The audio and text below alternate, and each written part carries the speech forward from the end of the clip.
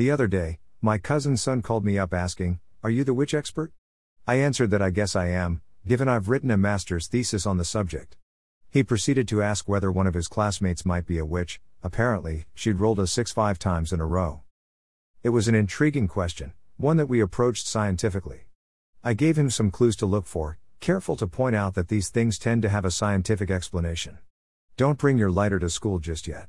He Googled around some, and concluded that his classmate was probably just lucky, but that he'd check if maybe she'd used loaded dice. But what a journey, right? The concept of magic is fascinating, and it's one that has followed humanity since its very beginning. Often, the brand magic has been applied to concepts that modern science struggle to explain. Other times, magic has been used as a weapon to assert control over land and people, to win in the battle of opposing religious dogmas, or to simply take revenge on your neighbor. People have always been douchebags, that's a historical fact. As we'll see, these were all reasons for why Europe in the 16th and 17th centuries saw the largest string of witch hunts ever recorded. Some even spilled over to the New World, America.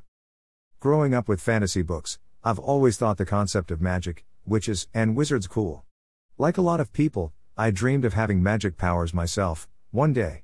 So far, no luck, because unfortunately, magic doesn't exist. This is why, while studying teaching and history at uni, I began wondering, how on earth could it be that so many people were persecuted and even sentenced to death for what was essentially an imaginary crime? The answer, while complex, holds some universal truths that are interesting to consider when writing. In fact, the whole mentality behind the witch hunt processes lie as a great inspiration to my current book, working title, Bad Seeds. I want to make this a 3-part blog series. Next time, I'll talk to you a bit about the concept of witchcraft itself, as it played out in Northern Europe in the 16th and 17th century, and in the third and final post of the series, I want to look into what writing inspirations I have drawn from my research into the subject.